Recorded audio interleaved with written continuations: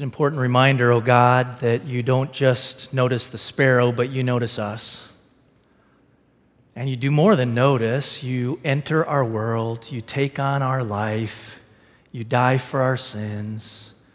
And the last thing you say in Matthew is that you're with us always, even to the end of the age. So there's not a place that we can be or a thing we've gone through that your Son, our Savior, hasn't already been through before us. Thank you for joining us after the chaos of Harvey. And thank you for being with us so we can look back 1 year later. And thank you for giving us hope and purpose even today. In Christ's strong name we pray. Amen. This is the second in a series of messages that we're offering on being all in. And last week I ended with the observation or the statement that we are defined not by our abilities, but by our choices. You are the person you're becoming by the choices you make, good, bad, and ugly. And in Hebrews chapter 10, verse 24 through 25, it talks about a key choice that we make or don't make in our life, but that makes or breaks us. And it is to draw toward community or to run from it. So let's look at Hebrews chapter 10, verse 24 and 25. These short words after the writer, who's maybe Phoebe, we don't know, has just finished talking about that we have friendship with God because Christ has gone into the veil on our behalf. Then these words follow. It seems surprising, but they're connected. And let us consider how to provoke one another to love and good deeds, not neglecting to meet together as is the habit of some, but encouraging one another, and all the more as you see the day approaching. God always blesses the hearing and the reading of God's word. I'm convinced that there is a privilege, that there is a joy, that there is a blessing that thousands of Christians are missing out of, especially in Western Christianity. Maybe you're one of the people who's missing out on this blessing. Let me get at it this way. There's a professor named Larry Rasmussen, professor emeritus at Union Theological Seminary in New York City, and he says, the problem of our age can be explained this way. We have substituted consumption and hedonism for community. In other words, he said, we think that eating and drinking and fooling around and buying will make us happy. Will fill the hole that we have in our lives, will ultimately satisfy us. And Rasmussen is not buying it. Neither am I. Are you buying it? Remember being in college and reading Alexis de Tocqueville's Democracy in America. He's the guy in the 1830s, a Frenchman who came into our country and was so enamored by the experiment of democracy, he said it's brilliant and should be transported throughout the entire world. He said the only thing that can derail it is our tendency in America toward rugged individualism. He said we've substituted deep togetherness for frenetic activity. That's not you, is it? Frenetically active and unconnected. Will Mancini, 21st century author, wrote a book called Church Unique, says that 4 individuals, mom, dad, and 2 kids, can be in 4 different rooms or even in the same room watching 4 different programs on 4 different devices and call it family time. But that's not community, really, is it? It's closeness geographically, but not necessarily closeness relationally, right? Wendell Berry, the poet, said that what we don't have is rich connections. What we do have is industry. Americans are great at industry. You're great at industry. I'm great at industry. In his poem, he says we've got the power industry, we've got the defense industry, we've got the communications industry, we've got the transportation industry, we've got the food industry, we've got the sports industry, we've got the beauty industry, we've got the entertainment industry. And when everything is reduced to industry, the danger is we end up loving things and using people instead of the other way around. If you were in college and had Psych 101 back in the day or even today, they'll lift up a case study of an Eastern Bloc country during the Cold War where the orphanages took care of the physical needs of the residents, the kids there, but didn't have time or the inclination to reach out to their relational needs. So they were physically fed, they got enough water and things to drink, they had a bed to sleep in, but they languished and some of them died without bonding, without hugging, without being sung to, without love. And so Descartes said that cogito ergo sum, I think, therefore I am. That's nonsense, really. It's good to think. I'm not against thinking. It's not even I do, therefore I am. I think it's amo ergo sum, I love, therefore I am. Friendship, fellowship, community, relationships. They asked Jesus, what's the key thing from everything that has gone before you? What message do you want us to know? He said, love God with all your heart, soul, and mind, and your neighbor as yourself. Amo ergo sum. I love, therefore I am. In 1 John chapter 4, the writer says, God is love, and those who abide in love abide in God, and God abides in them. If you're not abiding in God, if you're not abiding in love, you're not really living. We were made for relationships. We were made for community. And our text for today says there's 3 things to think about as we're developing a habit of togetherness that can guide us toward rich community. First habit is do not neglect the meeting together, which is the habit of some. In fact, the writer's saying some people have a negative habit. They have isolation as their habit. Do not neglect the meeting together, which is the habit of some. Take on a habit where you're seeking, whether you're an extrovert or an introvert, community.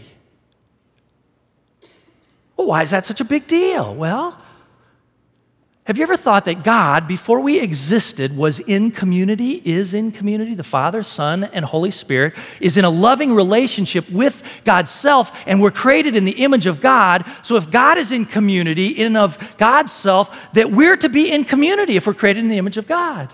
That's what Genesis 1 says. Genesis 2 says, it was not good for the man to be alone. Adam needs Eve, Eve needs Adam. And not in some sort of crazy dominating relationship. The helper word in Hebrew there is the same one, the exact same one from Psalm 46:1 that says, God is our refuge and strength, a very present help in times of trouble. If God is our helper and Eve is our helper, then it's not a subordinate helper. It's she completes me, he completes her, God completes us. We were meant for togetherness. So that Martin Luther during the Reformation could say something as radical as, outside the church there is no salvation. And of course, we can follow Jesus or make a commitment to Jesus as Savior and Lord on a mountaintop or by ourselves. He's just saying we can't carry that out alone. John Calvin said, you can't have God as Father without having the church as mother. The problem, though, is everybody knows the church is completely messed up around the world. I'm not saying MDPC in particular, although we have human people in it and human pastors, so it's messed up to some degree. And when you have that scenario, there's going to be some time when I'm going to offend you from the pulpit. And if you're on a committee, someone on the committee with you is going to say or do something so stupid, you're going to say, I don't know if I can associate with that committee anymore, or this church. Someone might even take your seat in worship. How dare they?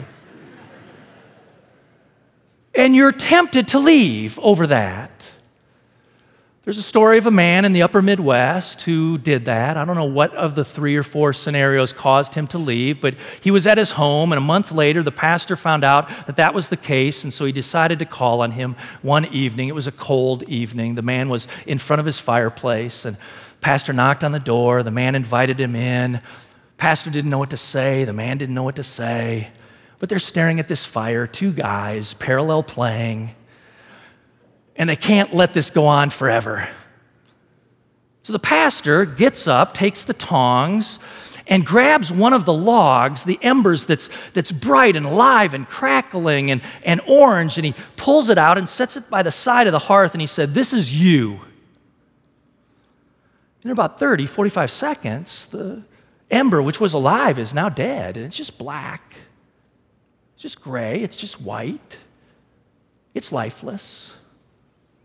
He goes up and he grabs the same thing and he puts it back in the middle, and it's not 10 seconds before it's alive again. And he gets up and he leaves, thinking he'd said all he needed to say to this guy, and next Sunday the guy was back at church, and the next month at the committee meeting he was back at the committee meeting. Do not neglect the meeting together, which is the habit of some. Why would you neglect the meeting together? Well, it's either because of fear or conceit.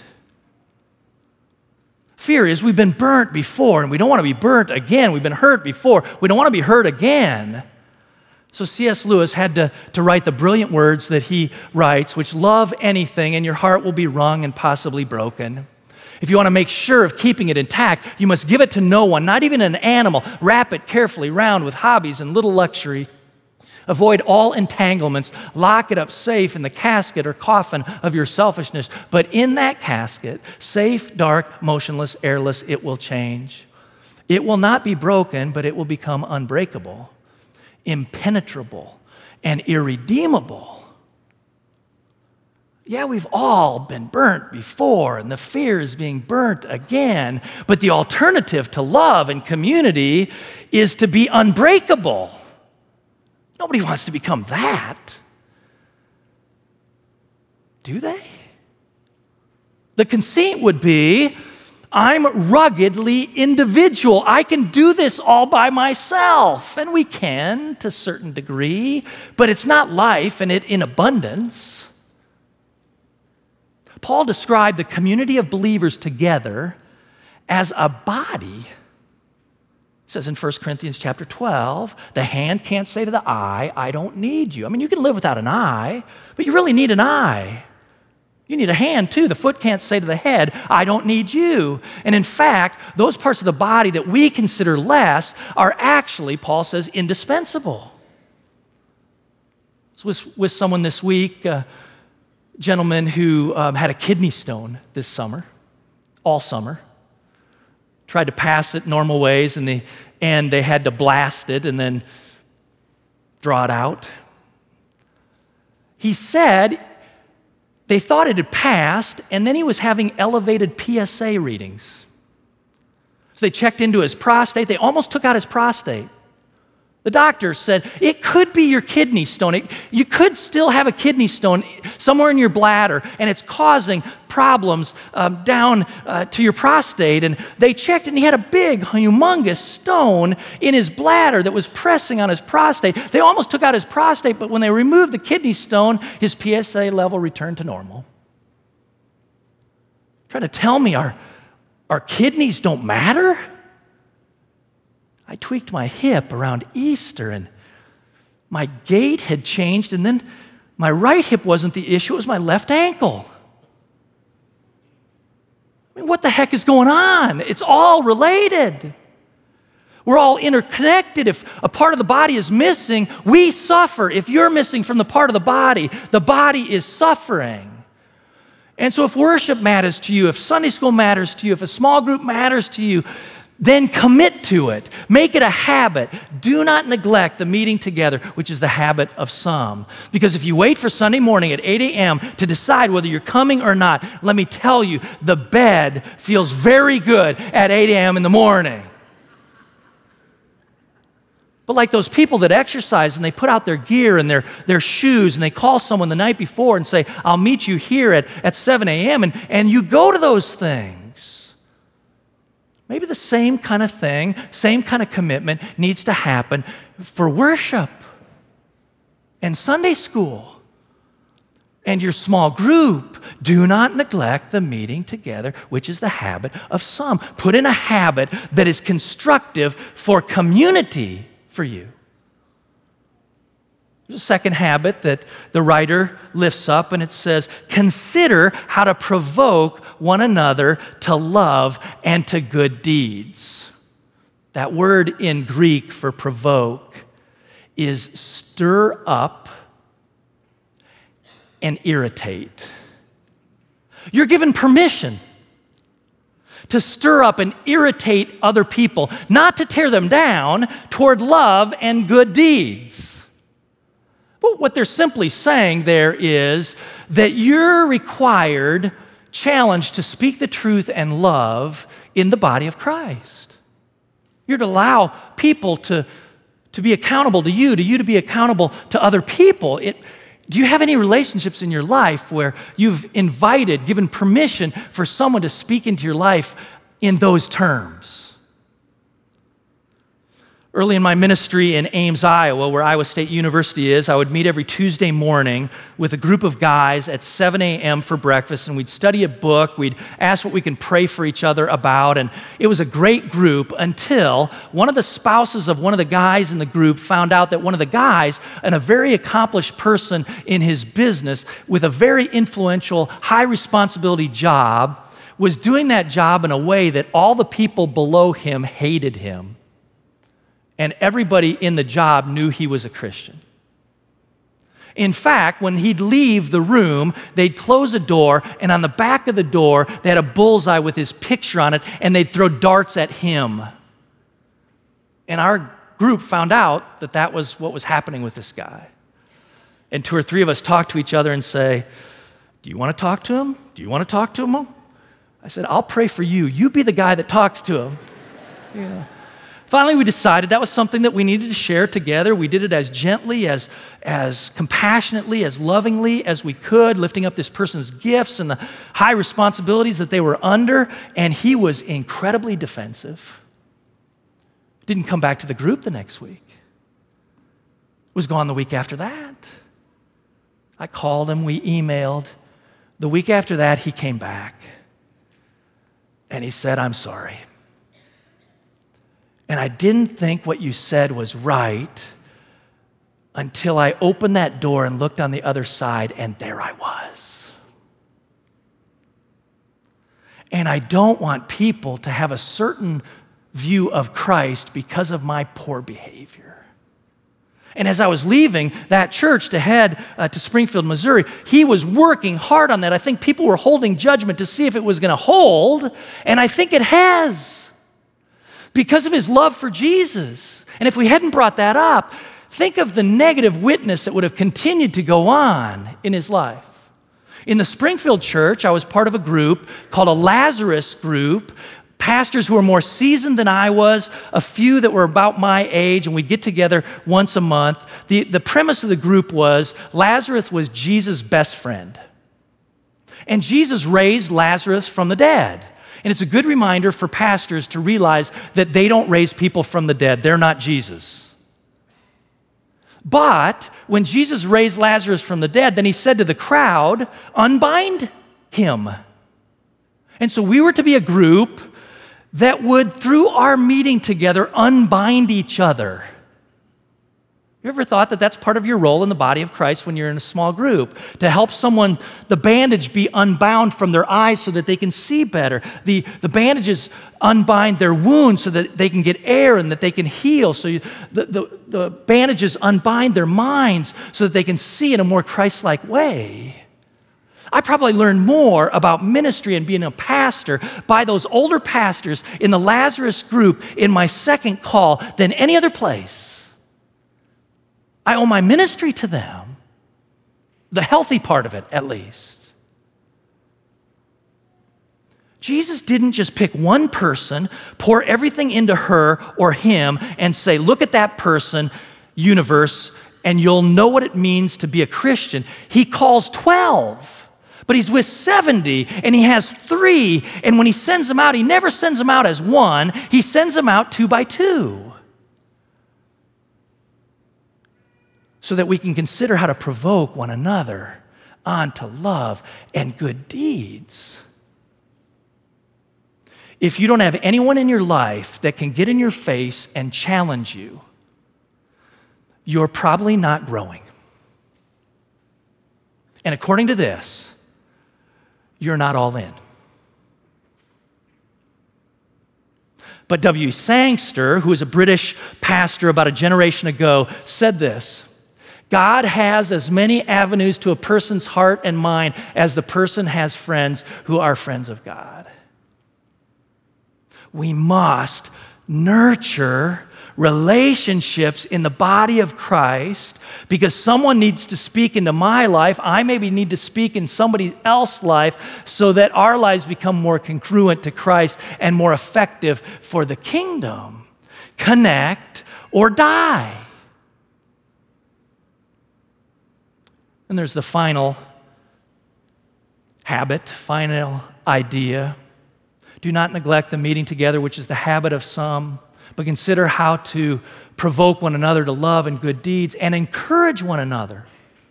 And all the more as you see the day approaching. That's the fun one, that we get to encourage each other. About 18 months ago, Mike Handel and I, Mike was the chair of the committee that called Sherry and I here to Memorial Drive, ate lunch, and we were talking about where we'd come from the time that we'd arrived and where we still had to go, and we talked about getting through discernment. We talked about doing strategic planning and goal setting, and that we still needed to bring in key staff in key areas. But he looked at me at the end of the conversation and he said to me, Alf, what do you and Sherry need? It's a great, thoughtful question of Mike, I'm sure on behalf of the entire committee and on behalf of the whole congregation. And I thought about it for a little bit, and I said, we have a lot of casual friends, and people are incredibly friendly. But I spoke for myself. I said, I'm lonely. I'm not alone. There's a lot of people around. But I said in the Bethlehem church, we'd been there 12 years. We had a couple small group, and it became really rich and deep, and you could call someone at 3 a.m. and they could confront and they could encourage. And I said, I don't have that yet here. We don't have that here.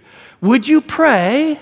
I'll pray that some names come up that we maybe could form a group like that. He prayed, I prayed. We invited some people. Not everybody could because of issues, but about 15 months ago, a couples group started. And tonight, Sherry and I will host our couples small group that meets every 2 weeks. We eat, and then we study a book or we study the Bible. And it's that. I want to grow, but it's that I know people deeper and they know me, and that matters. Do you have that in your life?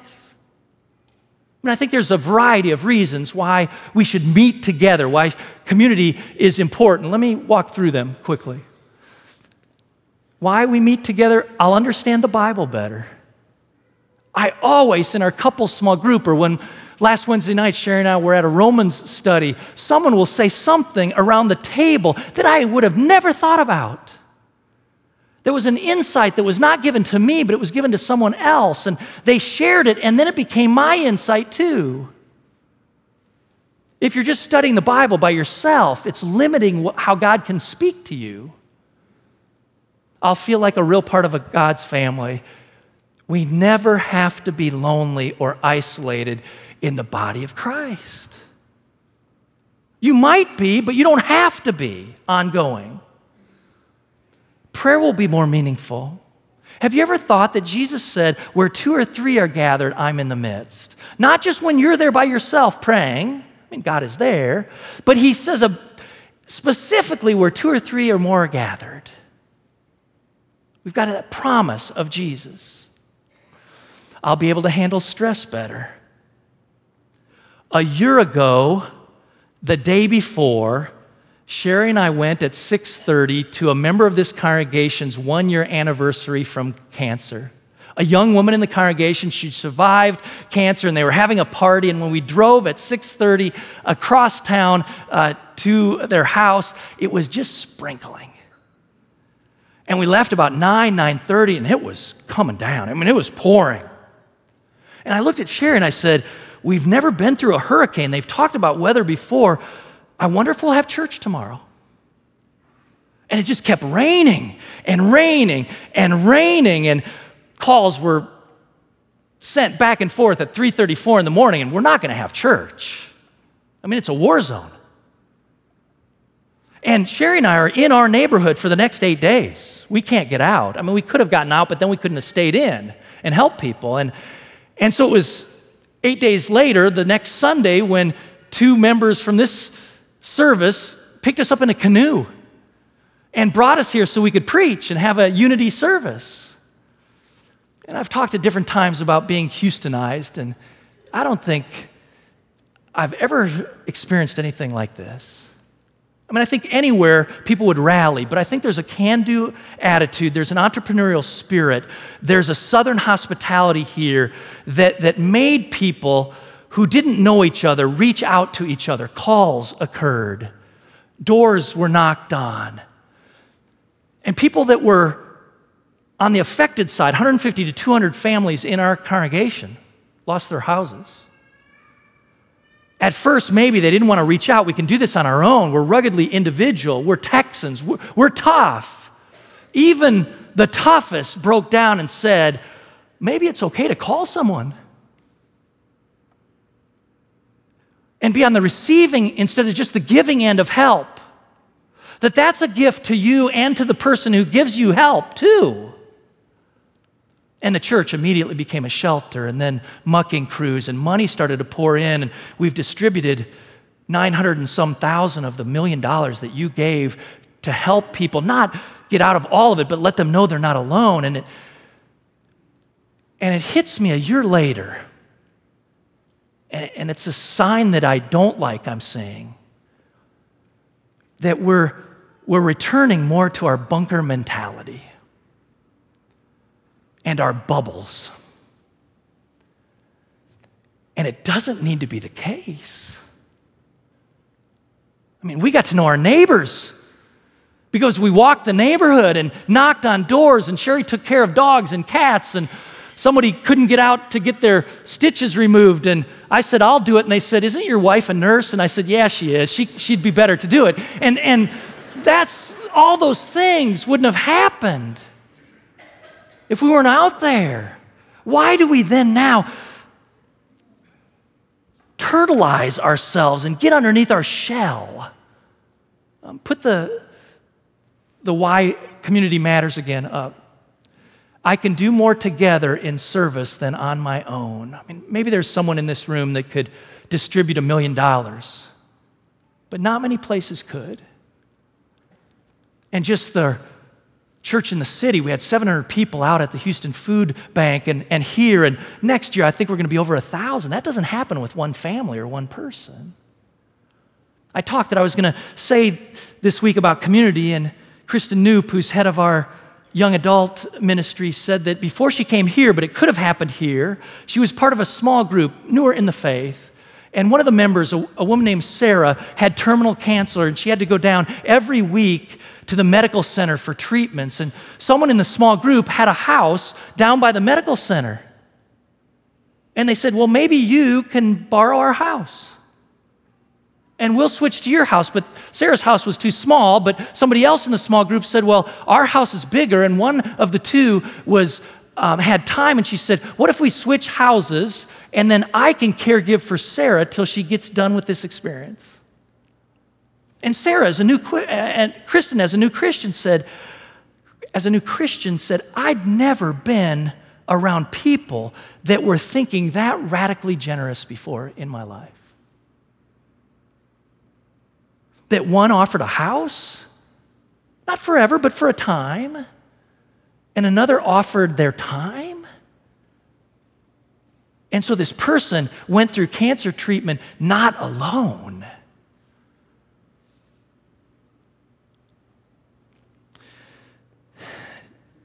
Do not neglect the meeting together, which is the habit of some. But provoke one another to love and good deeds. And encourage one another, and all the more when you see the day approaching. If you don't have that yet in your life and you've been waiting for someone to call you to set it up, fight for this. Maybe you have to call people and set the group up.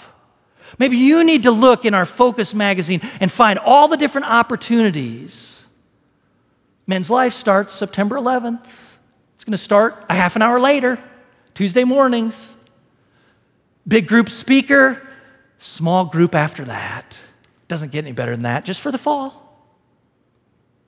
Women's BSD has been renamed Word and Worship.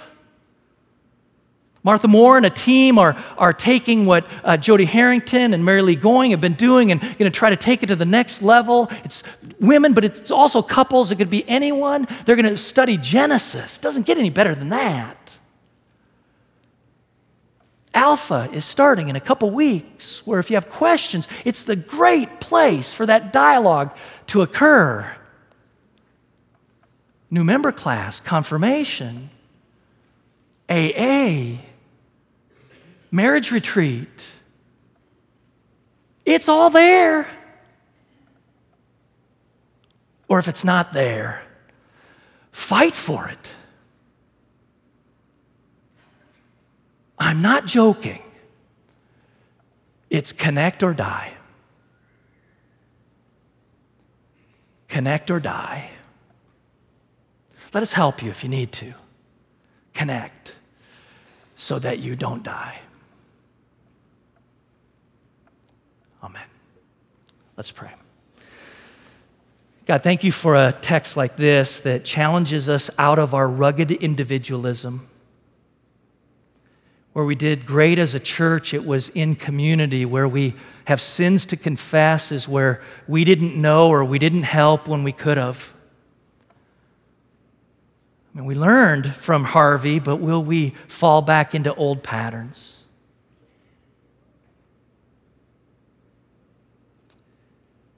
It is not our abilities that show who we are. It is our choices.